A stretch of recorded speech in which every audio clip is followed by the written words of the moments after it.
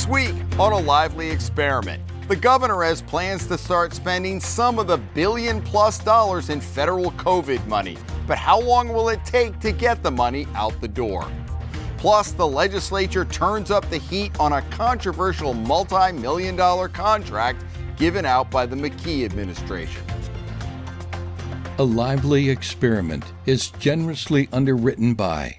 For more than 30 years, A Lively Experiment has provided insight and analysis of important political issues that face Rhode Islanders. I'm John Hazen-White Jr., and I'm proud to support this great program in Rhode Island PBS. Joining us on the panel, Bill Bartholomew, founder of the Bartholomew Town podcast, retired URI political science professor Maureen Moakley, and former state representative Dan Riley. Welcome, everybody. It is great to have you with us this weekend. I'm Jim Hummel. Rhode Island is the only New England state that hasn't distributed any of its latest round of federal COVID funds, totaling more than $1 billion. On Thursday, Governor McKee said he'd like to get 10% out the door right away to help with affordable housing, childcare, and for small businesses. But the legislature has to give its blessing, and the House Speaker does not seem in a hurry to bring his membership back to the State House. Bill, you were there yesterday. I know the governor's been talking about this. It's the irony is Governor Raimondo had full reign over this, and all of a sudden the legislature is deciding, oh no, we want to have some say on this. That's right. And I even bumped in with Steve Klampkin to the speaker yesterday as we were leaving. He was pulling into the parking lot. We kind of ambushed him briefly. They're not in a rush to make this happen, and I think that that's a critical factor in all of this. It could just be performative at this point. As far as what the governor is pushing out, it's not clear whether or not this is even remotely reasonable that it's going to be taken up certainly this fall inside the GA. But to wait until they convene in January? I guess so. Yeah. Why do they not want to come back? I mean, I don't know. I'm not so sure that, I applaud the fact that they're taking their time and that they're not succumbing to every request and so forth. But this seems to make sense. It's a piece of it. You've got to get the money out the door to these people. And I was taken by the fact that McCaffrey was at a child care center, and the Senate Majority Leader McCaffrey, and as well as President Ruggiero talked about supporting this. And my thing is, I can't see why they wouldn't do just this, get it out the door, get it to the people. And then the most important thing is take a step back. We can talk about that. We can't just keep sending out checks. We have to have a larger plan. We have to think big. We have to do it carefully. But I have no problem with getting this money out the door. And I think they should do it quickly if they're going to do it at all. The idea is to help people in the very short term. But there's got to be long-term solutions to this, but we can talk about that. You know, I think there are two considerations here for me. One is that these choices here of spending the money and having legislative oversight and appropriation are not mutually exclusive. They can both happen, and quite frankly, they should. I think from the governor's standpoint, he needs to have an actionable plan. If the money goes out, what is it going to accomplish, and in what time frame is it going to accomplish that, and what's the plan for the rest of the funds? He has to communicate that clearly to the legislature through, a supplemental budget, and then, look for them to act, because now we know what the return on that investment is going to be. If we sit on this money for too long, I wonder what's the purpose of COVID money when we could be out of this pandemic, or it could become an endemic, and things could be very different, and yet we're supposed to be spending this money for short-term relief. And it doesn't have to be spent for 3 or 4 years. Right. So to your point. And that leads to the second consideration, which I think is the bigger one long-term, which is we have to be very careful about making sure this funding is not used to support programs that are going to create long-term obligations for the state. Now, the funding comes with a lot of rules, and so you have to be very careful on how you spend it. But we have to make sure that this does not add to our structural budget, because it will lead to deficits once this money runs out. And it's a lot of money. I completely agree. I mean, that's the thing. I mean, we had right care in the Bruce Sunland administration. Everybody had health insurance, all children. It's gone. We couldn't afford it.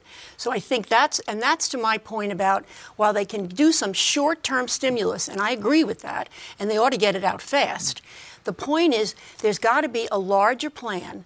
Some of these monies can be made for matches, for bigger projects. There's a lot of things we can do with this money and a lot of the other money that you have to think big about this. Mass transit, those kinds of things. And, there's a lot of areas when you talk about childcare. Sure, give these women, at the child care centers, give them an extra bonus. We really have to think through a long-term solution to how we characterize child care, what we pay for. One of the options is, which is the most logical one, is there should be a federal program, Social Security, a child care subsidy. Romney wants it. The Democrats want it.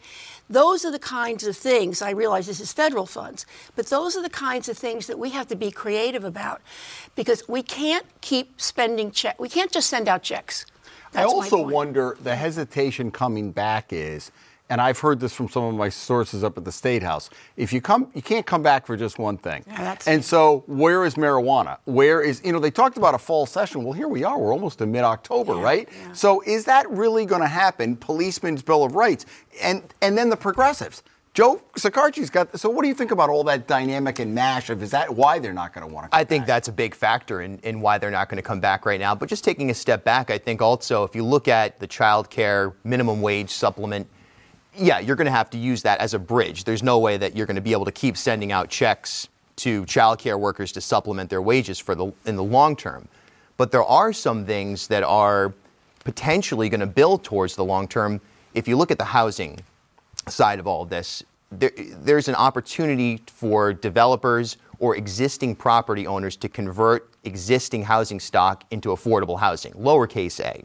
So I asked Commerce Secretary Pryor about what about people who own these Airbnbs? They have these micro hotels all around the state that drains housing stock. Could they then use some of these funds to sort of supplement themselves and return that housing to the affordable housing stock?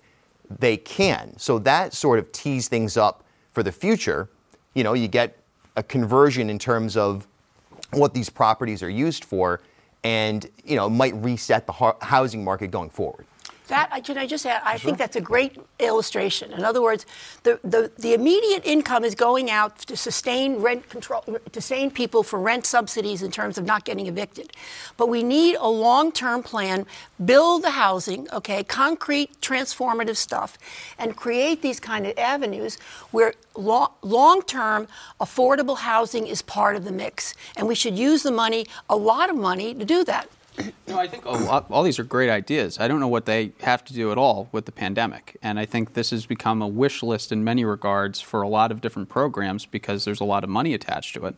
I think, again, if you can use one-time funds for one-time expenses or major capital projects, that you can get a return on that investment and the state taxpayer has to contribute very little or no money, I think it's great. I still don't think that has anything to do with the pandemic either. My town's using $1 million to upgrade the waste treatment plant. Yeah, so sure. What does that have to do with it? Has nothing to do with the pandemic, but take the money. Why not? It's free money, right? None of it will ever come due, but because they're giving it to us. But I think, you can talk about the efficacy of that and why the feds are doing that. But if we have the money and we can spend it, let's spend it wisely. But don't do it in such a way that we're going to find ourselves with new entitlement programs, which we can't afford, which are going to lead to debates, which no one wants to have in the General Assembly. If they think a fall session on marijuana is bad, wait until they create wage supplements that become a permanent subsidy and cost us hundreds of millions of dollars, when you take out all of these things that have been papered over the budget, still have a structural deficit. I know we could do an hour on this, but you sat on House Finance Committee all those years that, what cobbled together, we got to bridge a $200 billion or $1 million gap. If you were on House Finance Committee right now, or you could wave the magic wand, give me two examples of what you'd like to see this money done that would not add to the an investment, a capital expenditure, whatever. What could we use this for? Yeah, to the extent we could, I think transportation, big dollar items that present such a sticker shock to us normally that we can't get it done. But the most efficient way to do it would be to get it done quickly. It's a one-off. It's a one-off expense. I think, housing would be good if you could capitalize an investment vehicle that the state could use in perpetuity. It's one thing to say we could take federal money and build something, and it's a capital asset and we could keep it. But how can you turn that into a more transformative program using that one-off money to get it started?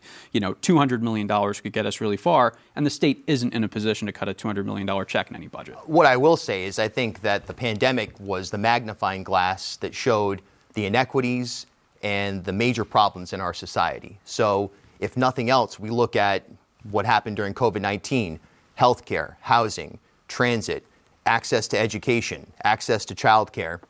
These issues were exposed as deeply flawed and in need of a solution. So that's where the tie-in with the pandemic is, in that we've got to correct these inequities in our society immediately for a number of reasons, whether it's moral or also just in a practical sense, it's fiscally irresponsible to continue moving along as we currently are going into the next 50 years. There's no doubt about that. It was also Republicans voting for billions of dollars in massive spending very quickly without a lot of questions, which normally wouldn't happen. And that was really unique to the pandemic. You want the last word on this? No, I just want to say I agree with both of you. I agree that we have to have these long-term solutions that are built in so that we don't have a check afterwards. But I also agree that we have to do some of these things in terms of housing, in terms of childcare, that exposes what we need to do. The pandemic exposed it, but these are the kinds of things. The money is there not just a stopgap. They're not giving you $1 billion just to say we'll pay some out checks.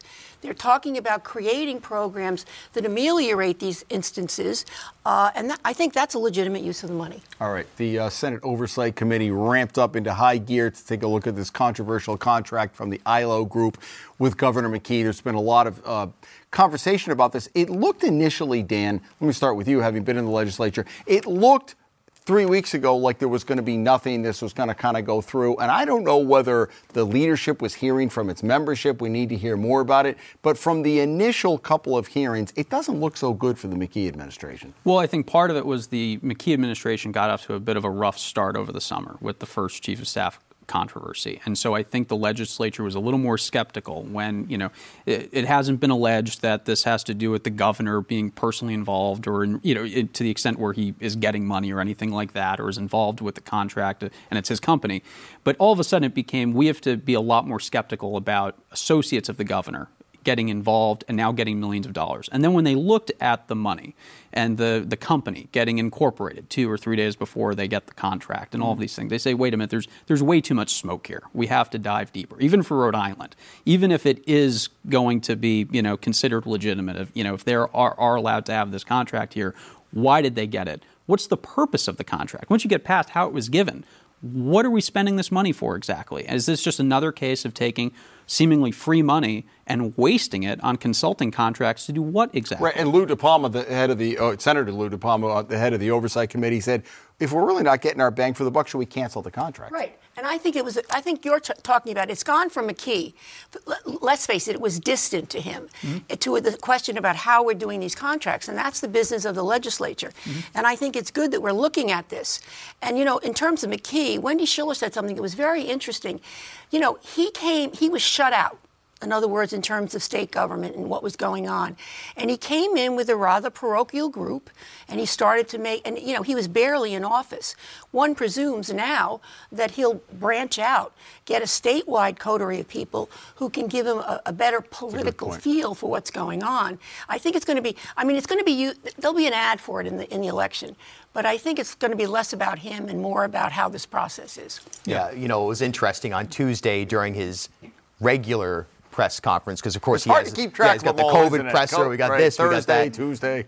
Whatever, the normal press conference, the governor dropped the ILO group as if he was touting it and some of the work that they had done. So he's shifted, and their camp has shifted fully into, this is a great thing for Rhode Island. Look how smart it was to bring in McGee and all of the associates that we've mentioned here to create this group. This is going to be wonderful, and at the end, I'm going to be remembered for a positive decision with respect to ILO. But then you've got McGee and McKee, so that's a little confusing. Right. But I A also relative thought of McKee involved too at the Department of Education. Remember, there's I another. do McKee. remember that. Yeah. So, but the interesting thing is that he took some of them with him to his school now. So I mean, he's trying to fly the flag. What's he doing here, right? Yeah, I get it. But I do think, he stepped back from that. I mean, I realize that he made a mistake. It was a blunder, but he wasn't directly involved. And as I say, it'll be used as a campaign thing.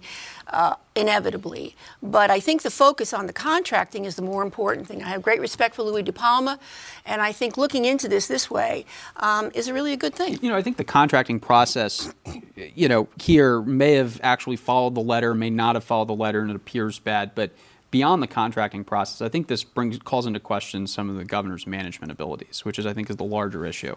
If he thinks that this is the right way to run a process, if this is the right way his office is set up in terms of staffing a process and managing it and ensuring that conflict checks are done and just the appearance of impropriety is avoided, then this doesn't bode well for him. He has a tight time frame to really ramp up. He's a lot of money coming in, but he's under a lot of pressure to do things, and he has 15 people running against him now in a Democratic primary. He has to show he has the chops to run the state. And when you can't run an internal process that's really run by career bureaucrats, it's not actually, shouldn't be run by political appointees from the governor's office, that doesn't bode well for his ability to get his next real first budget that he owns and manage state agencies and run this, because this is how government works every day. All right. This is the first week in several weeks that we haven't had somebody announced for governor. It seemed like every week somebody was... Not over yet. Yeah, well, it's Friday morning, so I don't know how you define the week. So maybe, but as of this taping, Maureen, the governor's race, so we've had...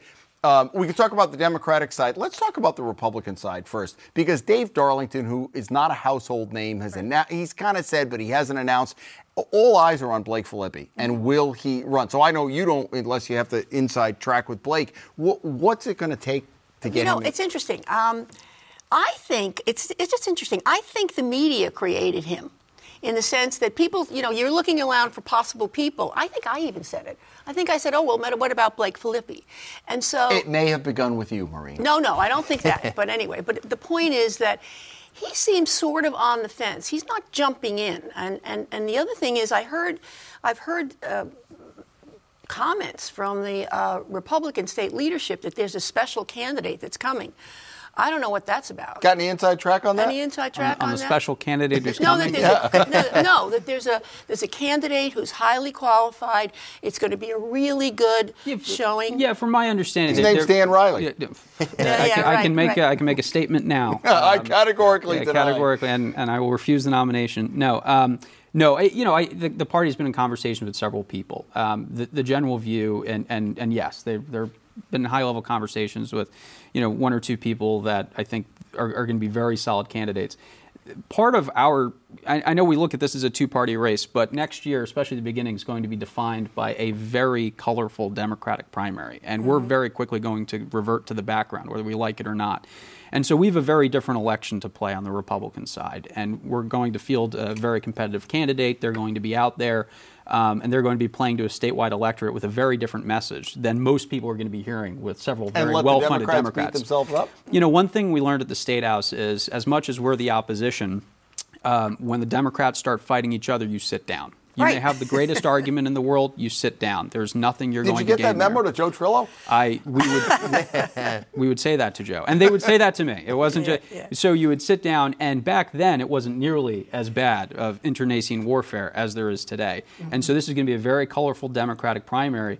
Quite frankly, we're not going to break through it, and we don't have to.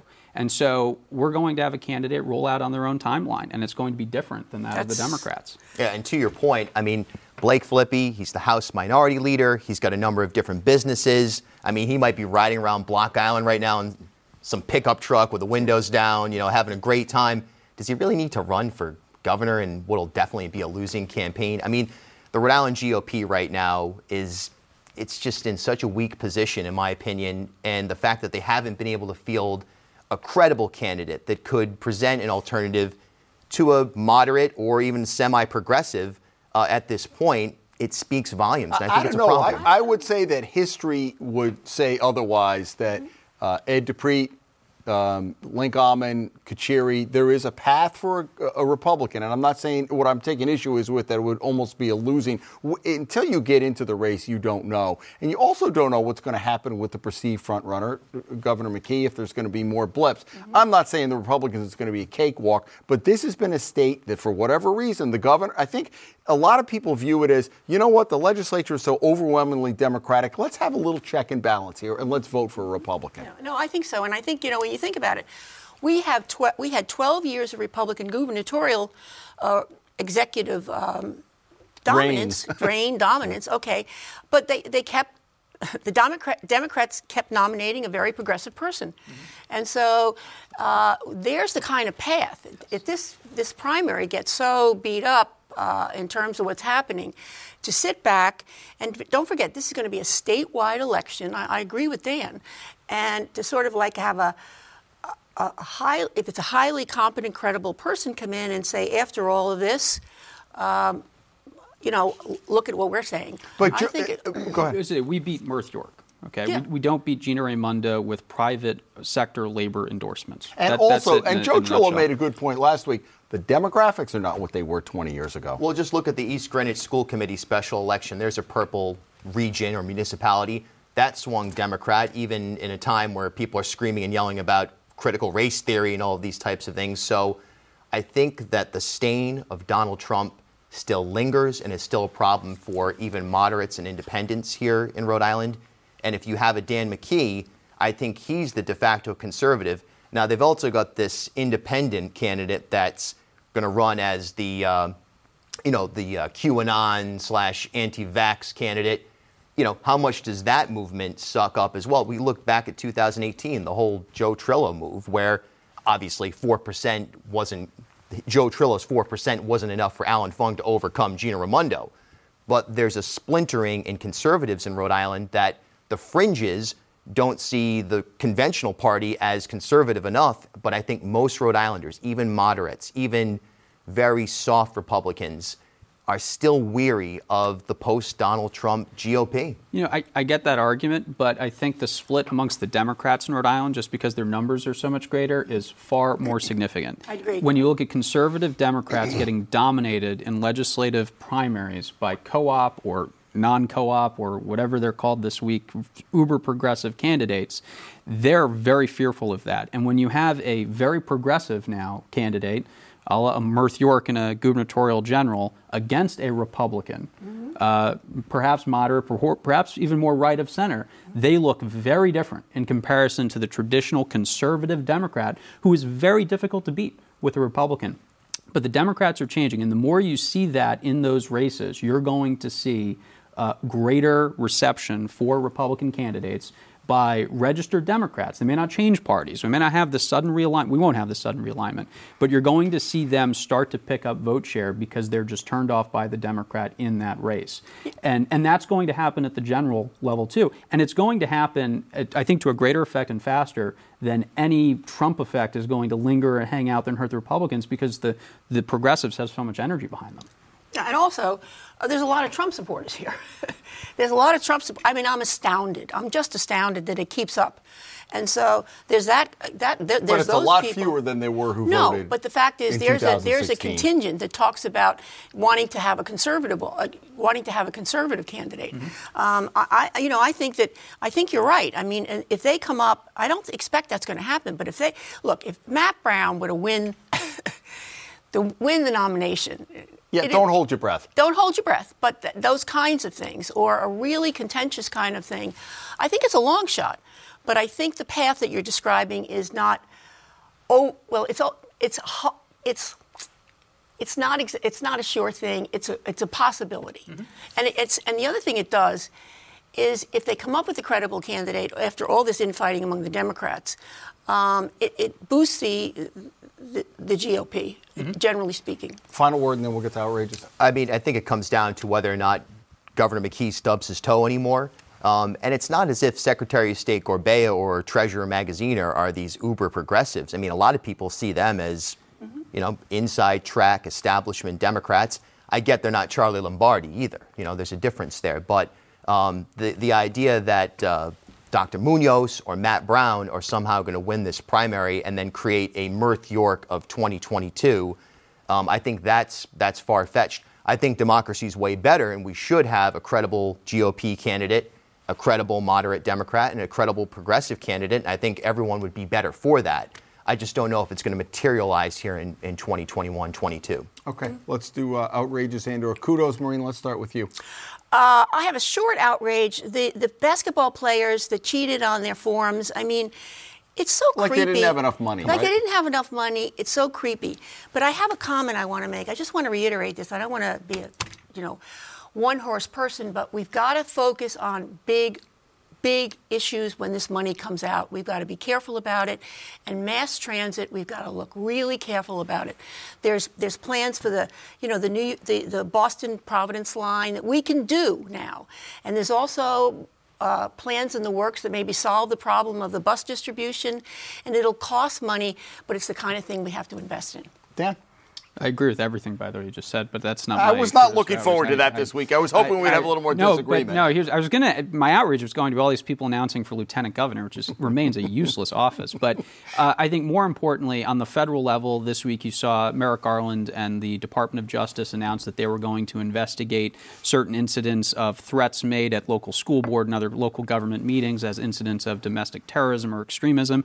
I think this is a very slippery slope to go down. Think if this had happened this time last year and Donald Trump's Justice Department was announcing we're going free speech. I think it has enormous chilling effect. And look, if threatening statements are made, there's no excuse for that. It could very well be criminal activity and should be investigated as a state-level crime. You bring the federal government into these things, the slippery slope becomes a cliched phrase, but it very much is one in this case. And don't you applaud people not going over the line, but getting involved in their school committees like they haven't before? Certainly. And the school boards have to grow a spine if they are concerned with comments that are not threatening, but are forceful and emotional and just happen to be disagreeing with them. Exactly. Bill, what do you got? How about the Senate District 3 race? 5 excellent candidates that ran good campaigns. I moderated a debate with all 5 candidates, a lot of positive exchanges. Congratulations to Sam Zurier for winning that race. And it came down to his political connection, his family connection, and the wants of that Senate district in terms of fiscal policy and public safety. Having said that, that was a great race to have a couple of progressive voices, a couple of more moderate voices, different backgrounds, people from out of state, people from in the city, people who grew up in the neighborhood, et cetera. The response from some of the progressives right now, online, in the papers, in terms of not congratulating Sam Zurier on his win, pointing fingers at each other and saying, well, you're not a real progressive because you ran against a candidate against our real progressive, and back and forth. This is nonsense. It's dangerous. It's disingenuous. It's only going to lead to more of a collapse in terms of progressive ideas making their way to the mainstream audience that is ultimately going to win votes. I think that's elections. great. I really, Sam Zurier, by the way, it's not just his family. He was in the legislature. He was on the city council. And all those nights he took phone calls from people about my garbage. That counts. He is. Right? I think he's a first-rate choice. And I think what you're saying, people in that district are looking a little at the bigger picture here. He talked about Providence, and it was less about identity and it was less about things. And I do agree with you. I think, first of all, one of the other things is just quickly, the mobilization of the progressives was terrific. Amazing. I mean, they're in this game, but I think they have to play it the way they should and not go down the line the way you talked about. All right, folks, that is all the time we have. Bill, nice to have you back. Great to be back. And Maureen and Dan, good to see you.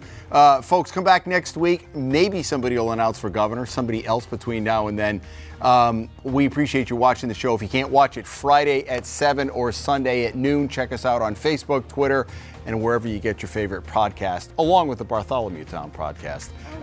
Come back next week as the lively experiment continues.